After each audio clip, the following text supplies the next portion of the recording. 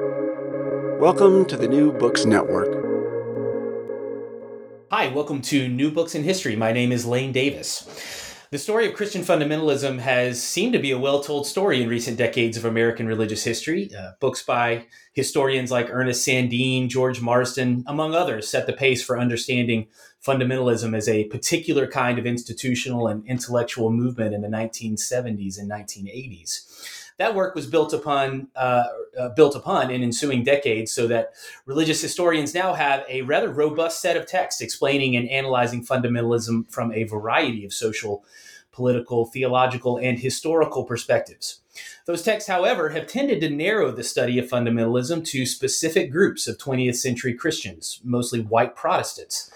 But what most historians have overlooked or even outright dismissed is the idea that Christian fundamentalism appeared to be in a more diverse group of people, including African Americans in America's Black churches. And that's the subject of the book that we're talking about today, Black Fundamentalists, Conservative Christianity and Racial Identity in the Segregation Era by Daniel R. Baer. It was published in 2021 by New York University Press. And this book seeks to correct this idea that fundamentalism was solely appealing to white Protestants. In fact, there's far more to this story, and I'm grateful to my guest, Daniel Baer, for taking the time to talk with me today. Daniel, welcome to the podcast. Well, thank you so much. It's a pleasure to be here. Thanks for having me on. So the first question is really just kind of a broad one to get us started. Who were the Black fundamentalists? Sure. Well, so fundamentalism in itself is sort of this fascinating example of conflict between theological conservatism and theological liberalism. And that's an issue that still persists to this day in various contexts. That's one of the reasons that the fundamentalist movement and the fundamentalist modernist conflict interested me as I was getting into my studies in grad school. So fundamentalism in general was this reactionary movement against theological liberalization, or what was sometimes called modernism in the early 20th century in the United States. And so this liberalizing perspective was one that tried to kind of adapt Christian doctrines and practices to more closely comport with the ideas and philosophy and sensibilities of the modern world and the advances of modern science, with the emphasis on reason or rationalism and naturalism coming out of the Enlightenment and things of that nature. And so for the more theologically conservative Christian groups, many of them saw these adaptations that liberals or modernists were trying to implement as undermining or even eviscerating the true gospel, the true faith. The fundamentalists often called the Christian faith, they talked about the faith once delivered to the saints, which is a reference from the New Testament. And so they said, well, the modernists that are making these changes, they're saying that these ways that we've traditionally understood these doctrines are no longer feasible. They said, well, these modernists are undermining the true faith of Christianity.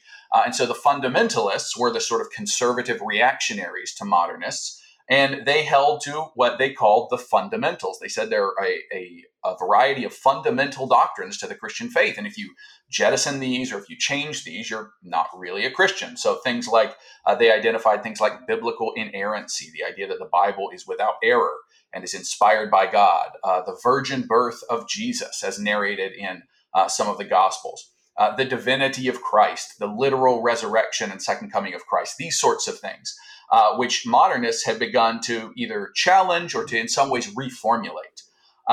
And so the fundamentalists were overtly and loudly anti-modernist in their outlook. And so I was reading and studying this movement, and there's nothing in terms of the theological movement here that seems really to be restrictive to any particular racial group. But typically, as you noted, fundamentalism was treated as and assumed to be sort of a strictly white phenomenon. So the Black fundamentalists in my book are figures in the early to mid decades of the 20th century. My focus is really from the mid 1910s up through about 1940. And so these are Black clergymen and Black figures who articulated and formulated a type of fundamentalist Protestantism within Black communities and within Black church contexts. And so when you look at them and you kind of see what they were saying, you see a lot of very interesting similarities and parallels with their white fundamentalist counterparts. But as we'll get into in a few minutes, you also have some unique differences in the way that they applied their faith in their particular cultural and social context. So a two-part question then, and this really does kind of deal with some of the issues that you get into specifically in your second chapter of the book. When African Americans called themselves fundamentalists, you note that they often did so on their own terms. So what aspects of fundamentalism, as it has been traditionally defined, were particularly resonant with Black fundamentalists, and which aspects of the movement were altered or just rejected outright? Well, so much of the theological heartbeat of what you might call fundamentalism, and I really look at it as a largely theological enterprise, not exclusively, but largely theological. So much of the theological heartbeat of fundamentalism is almost identical across racial lines. That's something that really struck me as I was reading and I was researching for this project, was the very, very close similarities that you see between white fundamentalists and these figures that I've identified in the historical record as Black fundamentalists when it comes to the specific theological formulations and arguments that they're making.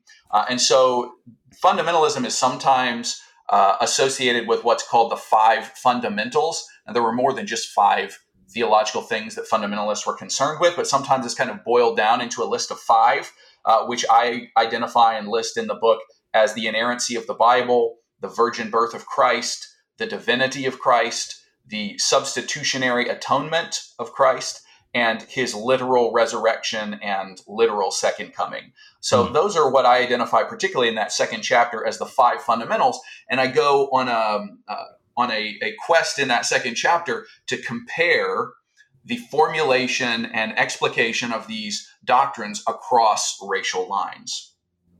And you find that this explication is very similar between Black and white fundamentalists. The Black fundamentalists, these figures, these pastors and preachers and denominational leaders that I identify, are very, very similar. They're very consonant with their white fundamentalist counterparts, and even the series of articles from which fundamentalism gained its name, a series of articles called The Fundamentals, published in the early and mid 1910s. In terms of their argumentation, in terms of the language they use, in terms of the kinds of words they use to describe modernism, in terms of the biblical texts that they turn to and the exegesis of those texts. If you put some of these arguments side by side from famous white fundamentalist leaders and some of these Black fundamentalists, if you just put the theological arguments side by side, you would have a really hard time telling the difference in who's saying what, because they're almost identical. However, these Black fundamentalists, I discovered, do depart from their white counterparts often on certain kinds of social issues and applications and emphases. And so, for instance, a lot of white fundamentalists were engaged in these sort of militant culture wars on issues like prohibition, or the teaching of evolution in public schools, right? The school curricula. And fundamentalists, white fundamentalists, were often people like J. Frank Norris, for example, very famous Southern fundamentalist, were often engaged in these extended, protracted culture wars based on these kinds of social issues and emphases. Now, Black fundamentalists may have agreed on some of these things. They often did agree, for instance, on with their white fundamentalist counterparts on issues like evolution or certain moral reforms with regard to alcohol and drinking and things like that. But they weren't; those weren't sort of the central foci necessarily. And so, what we see with Black fundamentalists is a willingness to apply the fundamental doctrines that they're teaching to issues of racial significance. And this is really interesting because a lot of the white fundamentalists, especially Southerners like J. Frank Norris, as I mentioned, also assumed the rectitude of Jim Crow and racial segregation and white supremacy. And for Norris, I was just actually recently rereading a really interesting biography on J. Frank Norris called God's Rascal. It's really fascinating. And the book made a point of showing how Norris just assumed racial segregation and white supremacy to be the way the world worked, and in fact, to be the God-ordained social order. So for Norris, that was sort of on par with the divinity of Christ or the inspiration of the Bible. That's just how God made the world to work. And Norris often connected all of the movements that he was attacking, be it communism or Catholicism or modernists or whatever, he would connect those with ideas of race mixing and overturning the God-ordained Jim Crow social order as a way of trying to smear his opponents. But Black fundamentalists are doing sort of almost the inverse, right? They're taking their fundamentalist convictions, these doctrines with which, in terms of the specifics of the doctrine, they would align with someone like J. Frank Norris on the divinity of Jesus or the inspiration of the Bible. But they're taking these fundamental convictions, the fundamentalist convictions, and applying them in ways that supported the idea of racial advancement and racial progress and racial equality, and trying to actually undermine the Jim Crow social order of the day, because they saw that as fundamentally opposed to the fundamentalist truths that are laid out there in the Bible and are adhered to by the fundamentalist movement. So that's a little bit on sort of how they dovetail with what we've typically looked at as fundamentalism in terms of fundamentalists in the white community. They kind of dovetail on the theological heartbeat, but they definitely diverge in some pretty significant ways on social applications. I guess I can kind of see why historians might have assumed for so many years that fundamentalism must have simply been a white Protestant issue with folks like Norris. But it does seem odd, I guess, with your findings that so many African-American pastors and parishioners as well were using fundamentalist language. I guess this gets into the historiographical question, which is, when did you first realize there was this gap in the historical literature over the inclusion of African Americans in fundamentalism? What was sort of the catalyst for your work on this group? Yeah, so as with, I think, probably most projects, this came about from just reading a lot. I was interested in the fundamentalist movement in general, like I said, because this sort of conflict between theological conservatism and theological liberalism is something that you can still see very clearly in all sorts of quarters of our culture today. Right. And so I was really intrigued by the fundamentalist movement and the fundamentalist modernist conflict in general. And so I started reading a lot on it because I decided that's what I wanted to do my dissertation on. And as you read, you begin to ask questions and you notice things. And one of the things I noticed, and one of the questions that came to my mind was, well, why is everyone in all of these stories pretty much white? Why is there no consideration of other racial groups or other kind of racial contexts in these stories? Now, every now and then you would have sort of a tangential subject or something that would just briefly touch on racial minorities or African Americans in particular. But in general, everything was focused on people in the white community. And sometimes it was made explicit, as scholars would say, well, fundamentalism was definitionally something that was restricted to the white community. Other times it would be sort of just implicit in the way that that the history was done, the kind of people that they were talking about. And so historians wouldn't necessarily say, well, fundamentalism is exclusively white, but their treatment of it would kind of send that message. And so I started asking the question, okay, well, surely for such a significant and influential movement, surely this had to at least have some sort of expression in other racial contexts, because one of the major elements of society at this time in the early 20th century is the color line, is Jim Crow and this division between white and black. But you certainly see conservative theological ideas crossing racial lines. And so I thought, well, surely there's got to be some sort of manifestation of fundamentalism in the African American community. And so I started looking around to say, well, where's the book on this? Where's the work on this? And I didn't find a whole lot on it at that point. And so I determined, well, I guess that's what I'll have to write my dissertation on, and that's what I'll eventually have to write my first book on. And that's how it came about.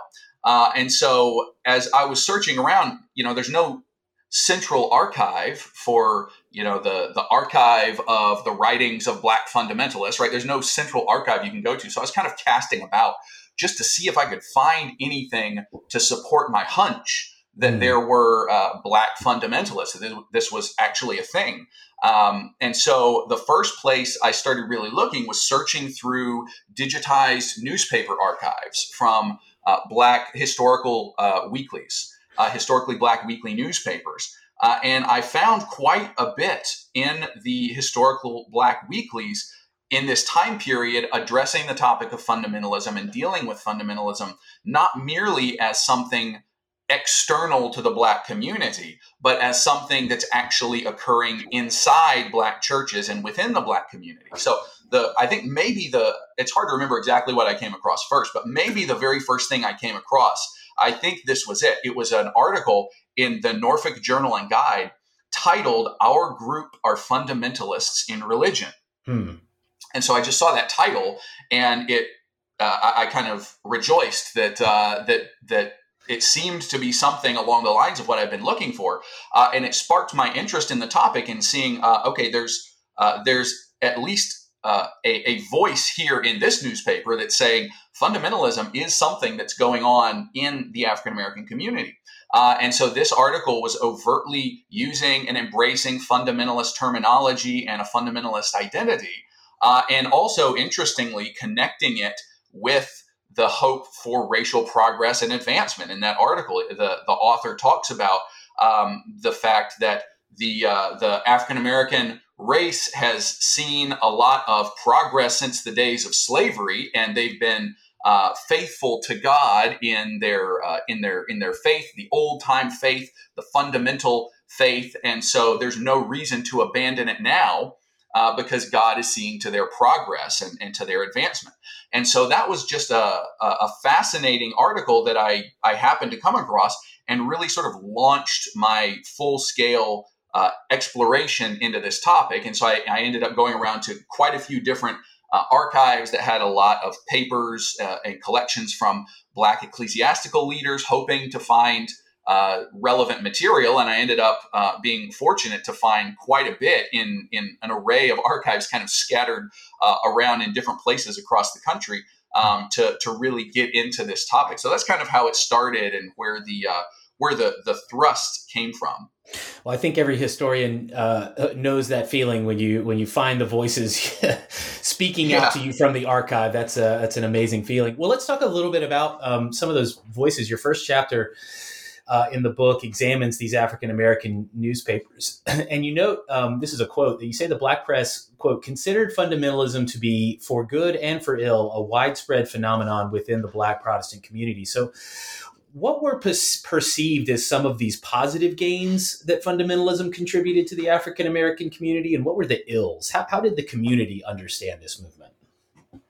Sure. Well, that sort of depended on who you asked or who was writing the article. So as I was going through the various newspaper archives and articles that I found, you could often, and I did on my little spreadsheet that I kept all of the information on for all the articles, I characterized them as pro-fundamentalist or anti-fundamentalist, or in some cases neutral, but most often they either had a pro or an anti-fundamentalist bent.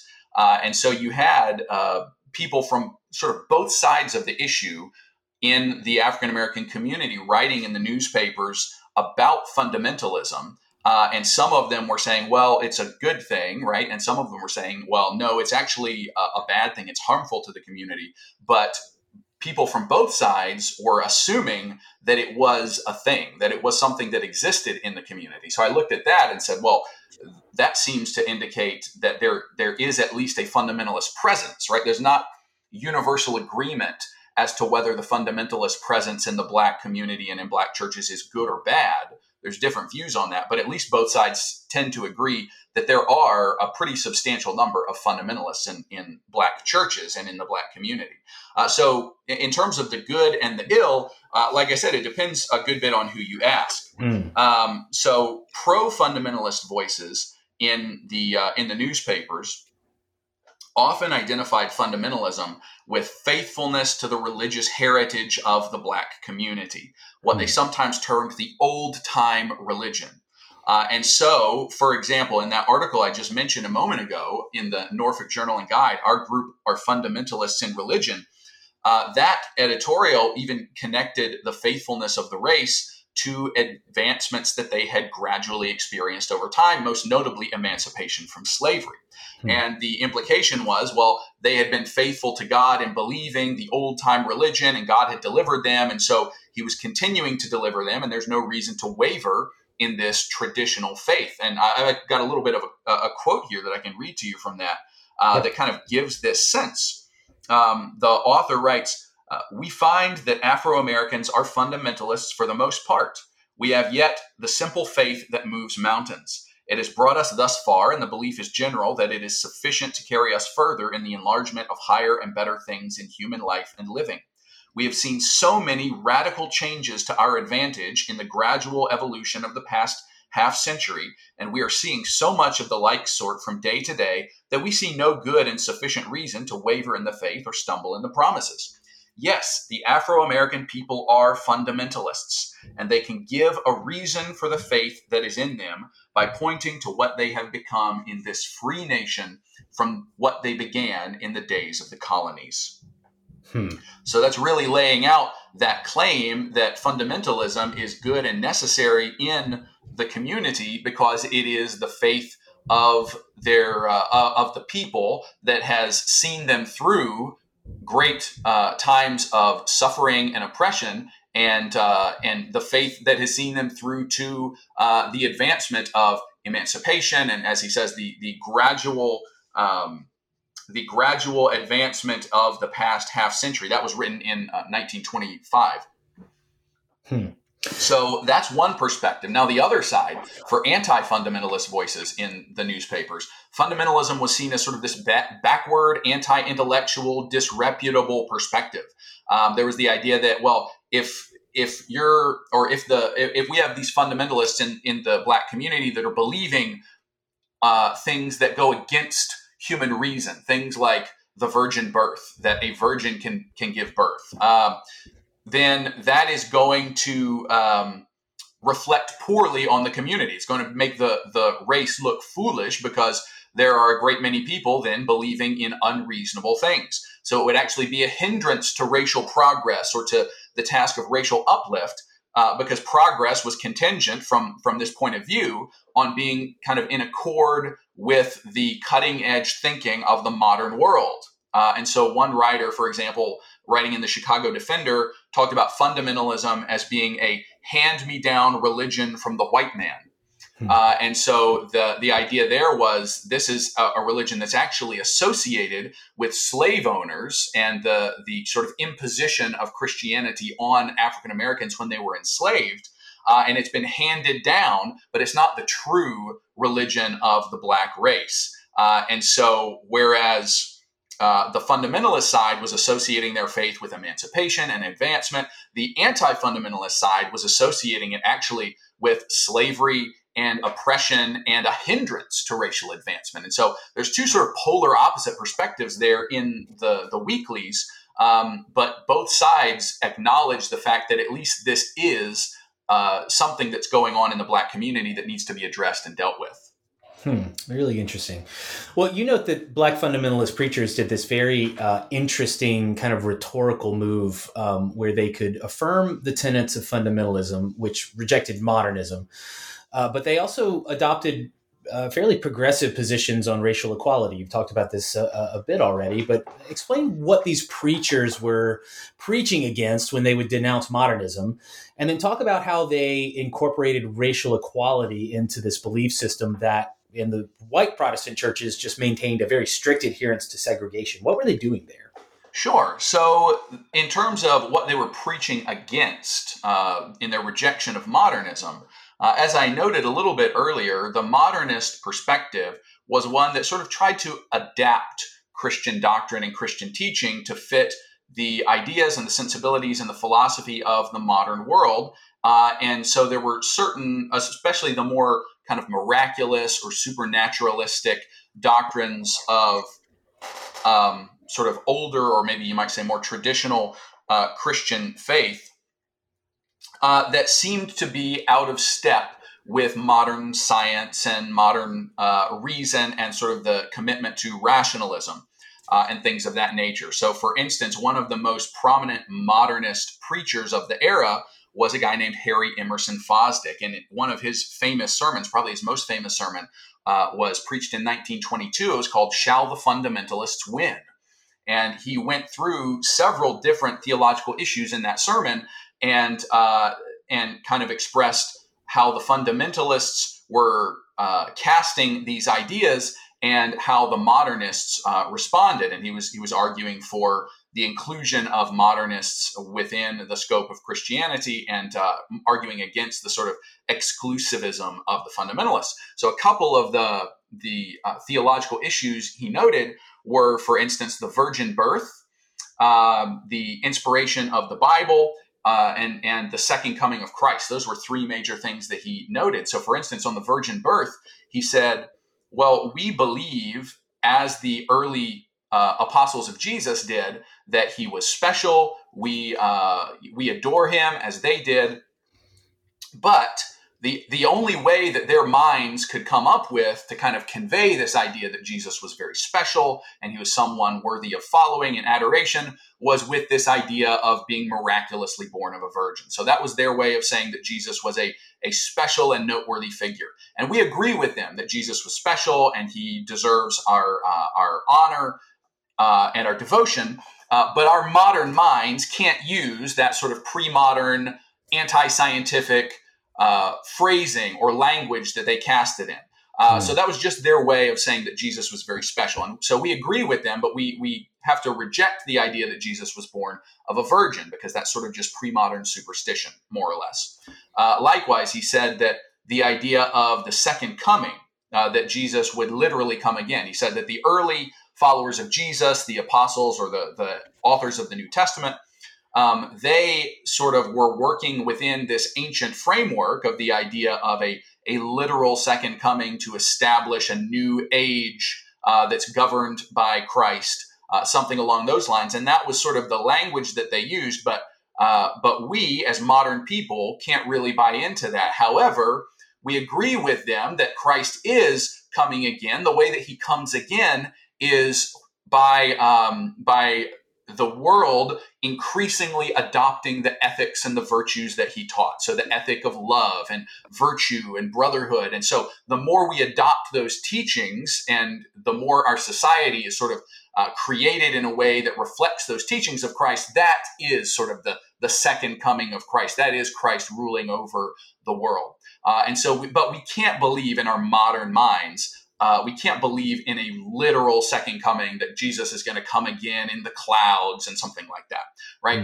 The fundamentalists, on the other hand, certainly did believe in the literal virgin birth. They believed that Mary, the mother of Jesus, was a virgin and she was miraculously impregnated by the Holy Spirit. They believed that Jesus was literally going to return on the clouds one of these days. And so this is the sort of modernist adaptation that fundamentalists were preaching against when they got into these issues of the virgin birth or the divinity of Christ or the inspiration of the Bible or what have you.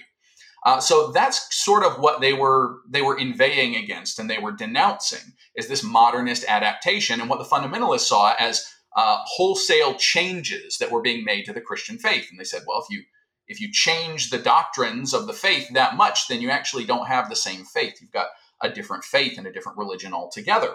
Now, they interestingly, like you noted, they incorporated racial equality into this belief system in a way that their white fundamentalist counterparts would not really have thought to do. Some of them would have just not thought of it in general. Others would have thought it to be entirely contrary. Like I said, those like J. Frank Norris, who considered segregation to be the God-ordained social order, would have seen the kind of push for racial equality is actually antithetical to the biblical message. But these black fundamentalists did begin to incorporate racial equality into this system of belief. So a couple of examples that I note in my book, one really interesting one is from the National Baptist Convention meeting in 1925. The NBC was the largest Black Baptist denomination in the country, and the president at the time was a guy named L.K. Williams, Lacey Kirk Williams. And he delivered this speech that was recorded and reprinted in the denomination's newspaper. And in the speech, Williams, among other things, gives his estimation and evaluation of the fundamentalist modernist conflict, and very clearly comes down on the side of fundamentalism. He says that the fundamentalists are the ones who are truly representing the faith. They're the ones who are standing with the scripture. The modernists are setting people adrift on a sea of doubt. They are shipwrecking people's faiths and things like that. And so he says we need to stand on the side of fundamentalism. So he addresses some of the major theological issues there. And then he goes on to say that that really to compromise on these sorts of issues is to dishonor the heritage of the National Baptist Convention, the people who actually believed these kinds of things, who established these pulpits, who established these churches. To abandon the old-time faith is actually to sort of spit in the face or repudiate the heritage of the people who established this denomination. So there's a racial kind of element of racial fidelity there that he incorporates. But even beyond that, he says, moreover, the National Baptist Convention is the primary and best vehicle for showing the world, for showing the nation, the ability of African Americans to engage in sort of democratic self-government and the fitness of African Americans to govern ourselves and to engage in these democratic processes. And so it's important that we honor the faith of those who founded the convention, because we need to be faithful in showing that we can govern ourselves and we can run our own institutions. And then he turns his gaze, he turns his thinking immediately to issues of social equality in a couple of different realms. He says, as a result, the church needs to be the leading institution taking up issues of racial significance in the world. The church needs to be the leading voice in pushing, for instance, for increased funding for Black schools, as well as taking up the push for unfettered access to the ballot for Black voting rights. And he says that this is the purview of the National Baptist Church, that the church ought to be leading this charge. But it can only be doing so, the implication is it can only be doing so if it is faithful to its foundations, which are tied up in the fundamentalist doctrines, which I find to be quite interesting. There's other instances where you've got sermons from Black preachers, Black pastors, who are taking things like, you take the inerrancy of the Bible, for example, the idea that the Bible is the inspired word of God and does not have any error in it. And you've got instances where African-American preachers are taking that idea and spending a lot of time defending it, whereas modernists would say, well, the Bible maybe reflects the way that people thought about God, but it's not really the word of God. It's not inerrant. It's not really inspired. You can't really take what it says literally. There were Black preachers who would take up that issue and argue at length that no, the Bible is the inerrant, inspired word of God. And then they would make applications from that with respect to racial equality. And they would say, so because the Bible is the very word of God, it has absolute authority to tell us how the world works and how the world is. And so if you look at the Bible and if you look at a creationist view of the beginning of the world, not evolution, but if you look at the idea that the world was created specially by God in 6 days, and Adam and Eve were literal people who were created by God, then you see that everyone in the world actually came from a common heritage. And then you look at this message that's continued to be reflected, for instance, in the book of Acts, when Paul is preaching in Athens, and he says that God made of one man all the peoples of the earth. And so the Black preachers who are talking about inerrancy and who are hammering on these fundamentalist ideas say, you see, because we have an inerrant Bible, we can see that there actually is no essential difference between white people and black people. And so this teaching of the Bible actually undercuts the foundation of Jim Crow. It illustrates that Jim Crow is just built upon pillars of sand, because we're all one. We all go back to one common ancestor or pair of ancestors, Adam and Eve, in the Garden of Eden.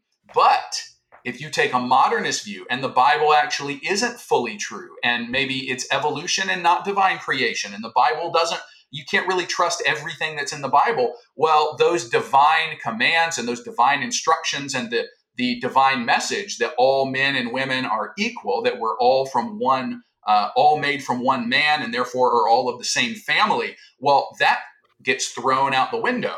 And so the only firm foundation upon which to argue for the equality of black people with white people and the impropriety of the Jim Crow segregation structure is actually an inerrant, infallible, inspired Bible, because that's where you have actually God giving his rebuke to Jim Crow. And so you see this kind of rhetorical flourish and this kind of rhetorical turn in black fundamentalist preaching, where they're taking these fundamentalist ideas and applying them to their situation as they're facing racial oppression and racial violence and segregation and Jim Crow and all these kind of things.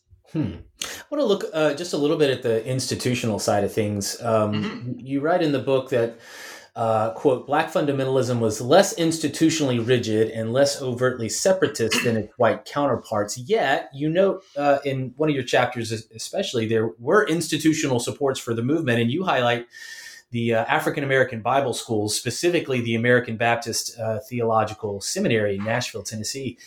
It was this unique educational endeavor. Talk a little bit about that school, if you will, and how education and educational initiatives supported black fundamentalism. Sure, absolutely. So one of the things I was looking at when I started this research and started trying to dig into the topic was Bible school. So I thought this may be a fruitful way to go, a fruitful direction to look at. And again, I didn't find a whole lot of material that had already been written, but there was one chapter in an edited book. A chapter by a scholar by the name of Albert G. Miller, A.G. Miller, and he was writing on fundamentalism in black Bible schools a little bit later in the 40s and 50s. And so that gave me a little bit of direction. He was writing about schools like the Southern Bible Institute and Carver Bible Institute. And so that let me know, okay, maybe I'm on the right track here, but I want to see if I can find something a little bit earlier. And so that led me down the road to eventually finding this school in Nashville called American Baptist Theological Seminary. And it was a little bit kind of just serendipitous that I found this. I was going to the Southern Baptist Historical Library and Archives.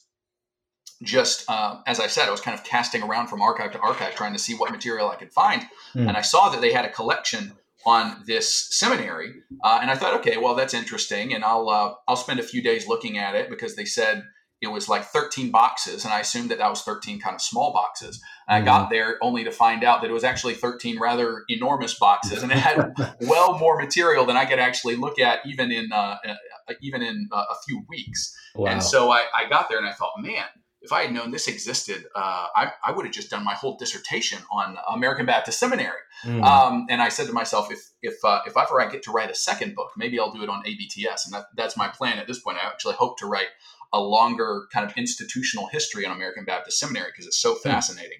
But in any case, so I found this archive at the Southern Baptist Historical Library and Archives.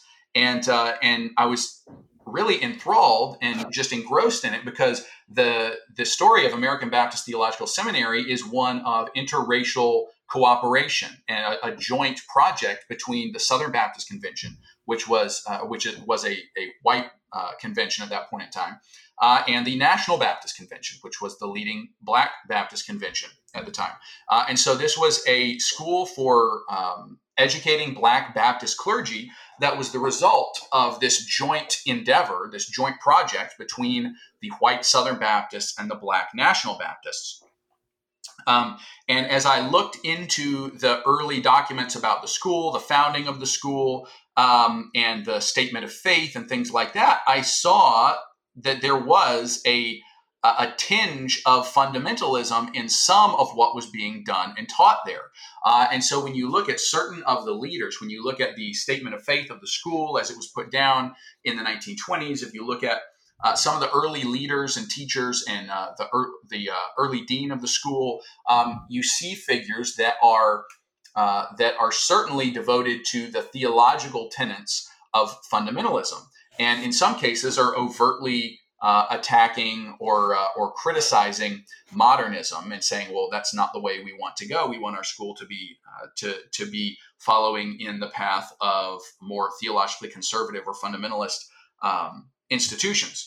And so you've got this Bible school, this theological seminary set up for Black Baptist students that is in some of its early documents, in certainly its theological statement of faith early on, and some of its early leadership is pointed in a fundamentalist direction and is defending fundamentalist theology and teaching fundamentalist theology.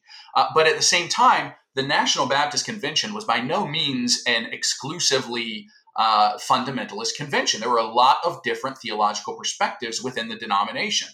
And this is one way that I point out in the book that Black fundamentalism tends to differ from white fundamentalism, is there was a very, very stark separatist streak in a lot of white fundamentalists. For folks, for instance, again, like J. Frank Norris, they tended to separate from any groups that they even caught a sniff of modernism amongst. And so there was this tendency to just cut off and start something new, or to separate from any hint of infidelity. But that's not quite so much the case in the sort of Black institutional circles, at least in part, I would argue, because well, there's not nearly as much in the way of resources to go and start entirely new institutions, but also because there is a sense of commonality in terms of racial identity and the kinds of social and cultural and racial issues that they're facing and fighting. And so there's not nearly as much of a separatist streak in some of these Black fundamentalists. And so they seemed to be perfectly willing to stay in a denomination or an institution that was not exclusively fundamentalist. And so when we get to the American Baptist Theological Seminary, you see that as the seminary develops over the first couple of decades, you see that there's sort of these debates going on in National Baptist circles over what direction should the school take. Should it be this stridently theologically conservative institution in kind of the fundamentalist mold, or should it be modeled more after the more modernist schools and seminaries that you may see in the North? And this becomes a bit of a debate and a conflict within National Baptist circles. In some ways, it reflects the various views on fundamentalism that I was talking about a little earlier in the Black weekly newspapers, with some saying fundamentalism is the way to ensure racial progress, and others saying fundamentalism is a hindrance and we need to move away from it. So you've got folks in the NBC who are arguing in favor of the fundamentalist teaching in the school, and then others who are saying we need to move it in another direction. And this manifests in convention meetings, in debates between major figures. You've got, for instance, the editor of the denomination's newspaper, the National Baptist Voice, who published an editorial at one point arguing that it was imperative, if the race wants to be taken seriously, if the National Baptist Convention wants to be taken seriously, the seminary has to move in the direction of the more modernist institutions in the North, because that's the way of intellectual credibility. And if we insist on continuing with sort of the backward, anti-intellectual, fundamentalist outlook, we're going to be a mockery or a laughingstock. And then you have the dean of the seminary coming out in a convention meeting with a speech directly responding to that editorial and saying, well, the editor of The Voice needs to keep in mind that we have always rejected the innovations of theological modernism, and we're never going to move the school in the modernistic direction of places like Chicago, like the University of Chicago. And we are perfectly happy to continue modeling ourselves after the pattern of the Southern Baptist Theological Seminary in Louisville, which was the flagship Southern Baptist seminary, which was very, very theologically conservative. And so you've got this kind of back and forth within the National Baptist Convention arguing over, okay, what direction is the seminary going to take and should it take? And so you've got a great deal of disagreement over those kinds of issues. And so the seminary, I think, represents the fact that there was a degree of institutional support for this kind of theologically conservative, fundamentalist theological perspective in groups like the National Baptist Convention. But that was by no means something that was universal or ubiquitous. And it was also the site of a great deal of argument and conflict. And if it were, say, if this were, for example, Frank Norris and the Southern Baptist Convention, then you can imagine that there would be some sort of severe split or fracturing, and either the seminary splits off to be independent, or else it goes modernist, and then the fundamentalists split off and make their own seminary or something like that. But that's not the case in ABTS or in the National Baptist Convention. It goes to show, I think, that there were other things that they also had to weigh and consider beyond just the theological commitments, things including the racial issues that they were trying to address in the world. And so they were much more willing to stay within institutional structures that may not have been universally affirming of the fundamentalist perspective in ways that are a little unfamiliar in the historiography of white fundamentalism. Yeah. So I want to kind of talk big picture here for a second. You use the method of inquiry in the book that you call the historical theological method. I just discussed that method a bit. Help us kind of understand how this was a critical method in your project in recovering these Black fundamentalist voices. Sure. Well, so I do call this a historical theological kind of methodology. And the reason I did that is I was trying to avoid reductionistic perspectives on a couple of extremes. So I wanted to kind of mediate between a couple of tendencies perhaps toward reductionism. The first would be sort of an ahistorical reductionism. So studying theological movements or groups like fundamentalism ahistorically. So failing to recognize the idea that historical context and development has a great deal to do with the ways that theological movements are shaped. Right, the theological formulations that a particular group or church has, they don't just descend out of the ether. They don't just appear out of thin air, fully developed. Right, there is a process of development of doctrine, development of various theological movements that's deeply tied to cultural and historical context. So that's the historical side of things, and trying to combat that sort of ahistorical reductionism that only wants to look at the theological as sort of this entity that's sort of floating in the ether, disconnected from history or culture.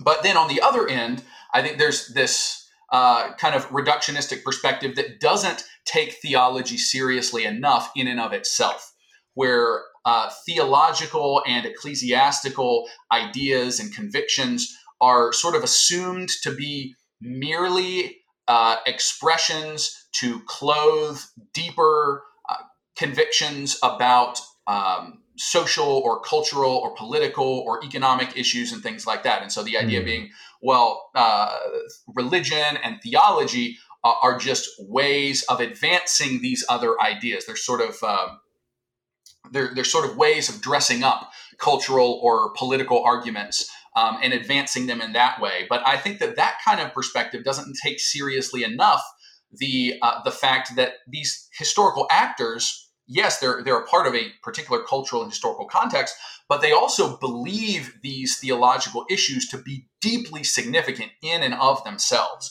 They believe these to be issues of ultimate destination, right? The destination of people's souls are at stake. And so there is a sense in which the theological issues are deeply significant if you take these people on their own terms, if you kind of seek to understand them on their own terms. These are issues that are deeply significant as theological issues. And so the historical theological method that I talk about in the book is one that seeks to kind of walk that tightrope a little bit. At times I felt like I was kind of trying to navigate between Scylla and Charybdis, kind of just trying to stay right down the middle as much as I could and not deviate too much, so that I gave the historical context its rightful due, but also treated the theology itself as worth considering and investigating, because for the historical actors I'm talking about, they considered the theology to be deeply significant in and of itself. And so when you do that, I think it helps to uncover these Black fundamentalist voices, because you're looking, and the way I treated the fundamentalist movement here, like I said earlier, was as a centrally theological movement and endeavor. It was not exclusively theological. As I've said, they're applying their ideas and their theology to social issues, but it was centrally theological. And so whereas a lot of other treatments of fundamentalism have focused on things like fundamentalist institutions, well, if you do that, certainly fundamentalism is going to be a primarily or exclusively white endeavor, because the institutions and those with institutional power and resources in the Jim Crow era, those were white folks, and folks like J. Frank Norris or William Bell Riley. And so if you treat it simply institutionally, then you're going to sort of miss the Black fundamentalists there. It's also been treated at times with this focus on the militant cultural battles that I spoke about a little bit earlier, either battles for prohibition or battles against evolution in public schools. And again, if you treat it on that basis, again, there's a lot that you can glean from that. There's a lot of important stuff that's come from that sort of area of study.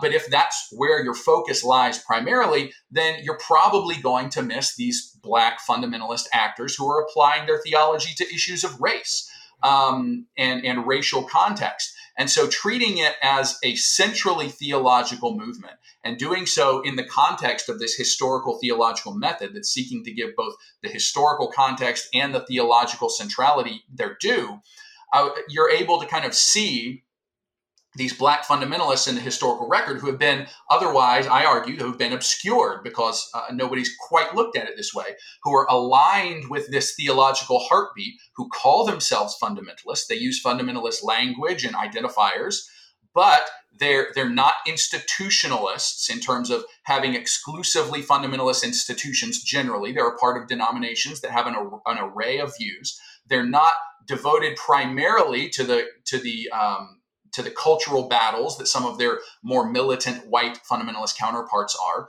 And they're applying their fundamentalist ideas to issues that are dealing specifically with their own racial context, which is something that typically in the study of fundamentalism hasn't been at the top of the heap in terms of things to look at and explore. In fact, it's been the opposite at times, as people have looked at folks like J. Frank Norris and segregationism and sort of assumed, well, I guess white supremacy and segregationism are part and parcel of what fundamentalism is.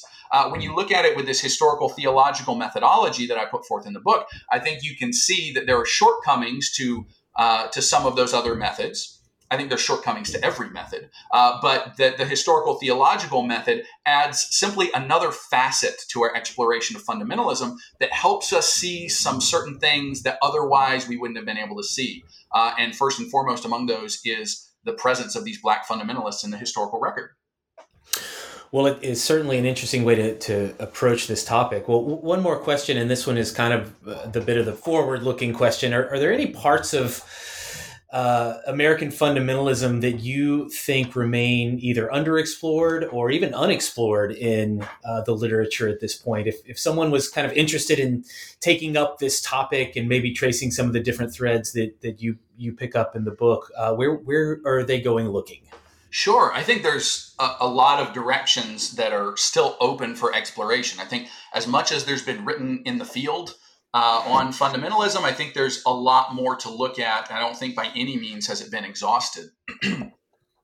So one of the great things about scholarship is how it builds on what's come before, and it's none of it is a solitary project exactly. The work in the archives is often solitary. You're sitting there by yourself reading through papers, but the general project of scholarship is very communal, and you're building on what's come before. That's something that was certainly true for me, and kind of exploring Black fundamentalism. One of the books that came out actually while I was doing my dissertation research and writing was Mary Beth Matthews' book called Doctrine and Race, which is exploring African Americans engaging with fundamentalism in this same period. And she does it through the lens of looking at the major newspapers of the four largest Baptist and Methodist denominations in the African American community at the time. So just the denominational newspapers.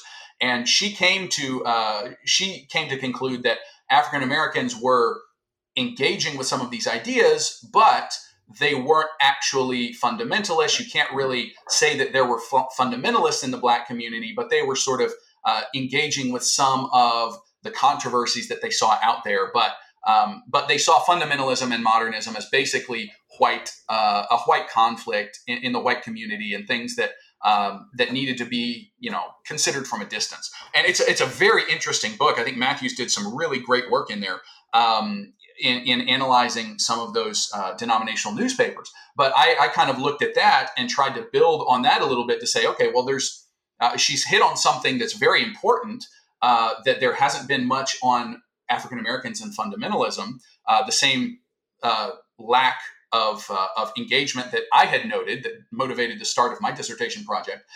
But I think that she also doesn't quite go far enough, because she says that there aren't Black fundamentalists. And then I get into the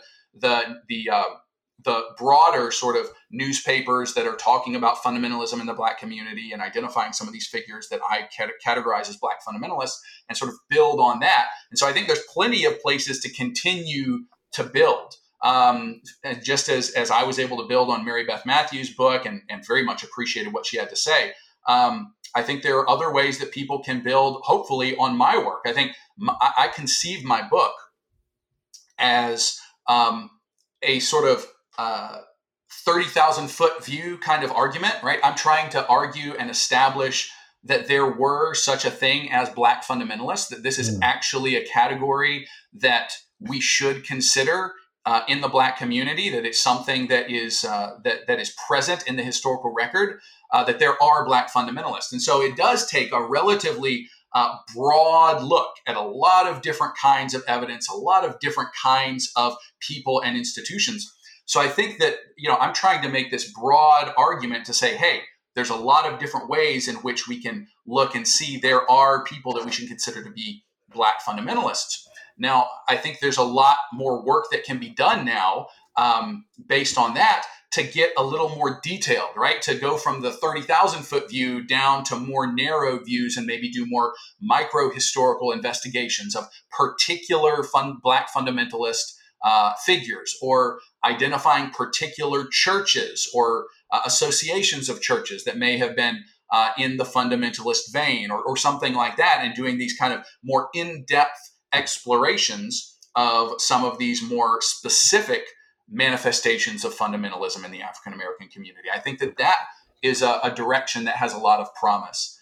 And even beyond the issue of race, I think there's other things that we can look in terms of looking at fundamentalism with different lenses. I think gender and women's participation in the fundamentalist movement, or in fundamentalist modernist conflict or debates, is a direction that has a lot of promise. There's a scholar, a historian right now at Baylor, I know, Andrea Turpin, who's working on a book right now on that topic, on women's engagement and roles in the modernist fundamentalist debates and controversies. And I think there's a lot of room in that field, or in that subset of the field, to really engage more on the issue of women and gender, and how are they engaging these issues, similar to kind of what I've done here in Black fundamentalists with regard to the issue of race. And so I think there's a lot of directions that are still open, and really there's wide vistas of scholarship that are open to scholars of the future, and I really quite look forward to seeing what comes down in the next few years or decades on some of these topics. Fantastic. Well, a lot of great work to be done, definitely. So, well, Daniel, thanks so much for talking with me today. If listeners want to follow your work or engage with you, what's the best way for them to find you? So they can follow me on Twitter. My handle is at Daniel_Bare, Bare. And you can find the book anywhere books are sold, as far as I know, on online booksellers, on Amazon. You can go to NYU Press, their website, or anywhere else that you care to buy books, and check out the book. They can check out the book for themselves. Excellent. Well, thanks again, and congratulations on the book and on all your work. Oh, thank you so much. I really appreciate your time. And thank you for listening to the New Books Network. This has been New Books in History with Dr. Daniel R. Bare. He is the author of Black Fundamentalists, Conservative Christianity and Racial Identity in the Segregation Era, published by New York University Press in 2021. Make sure and subscribe to New Books in History and check out all of the other New Books Network feeds. Happy listening and happy reading.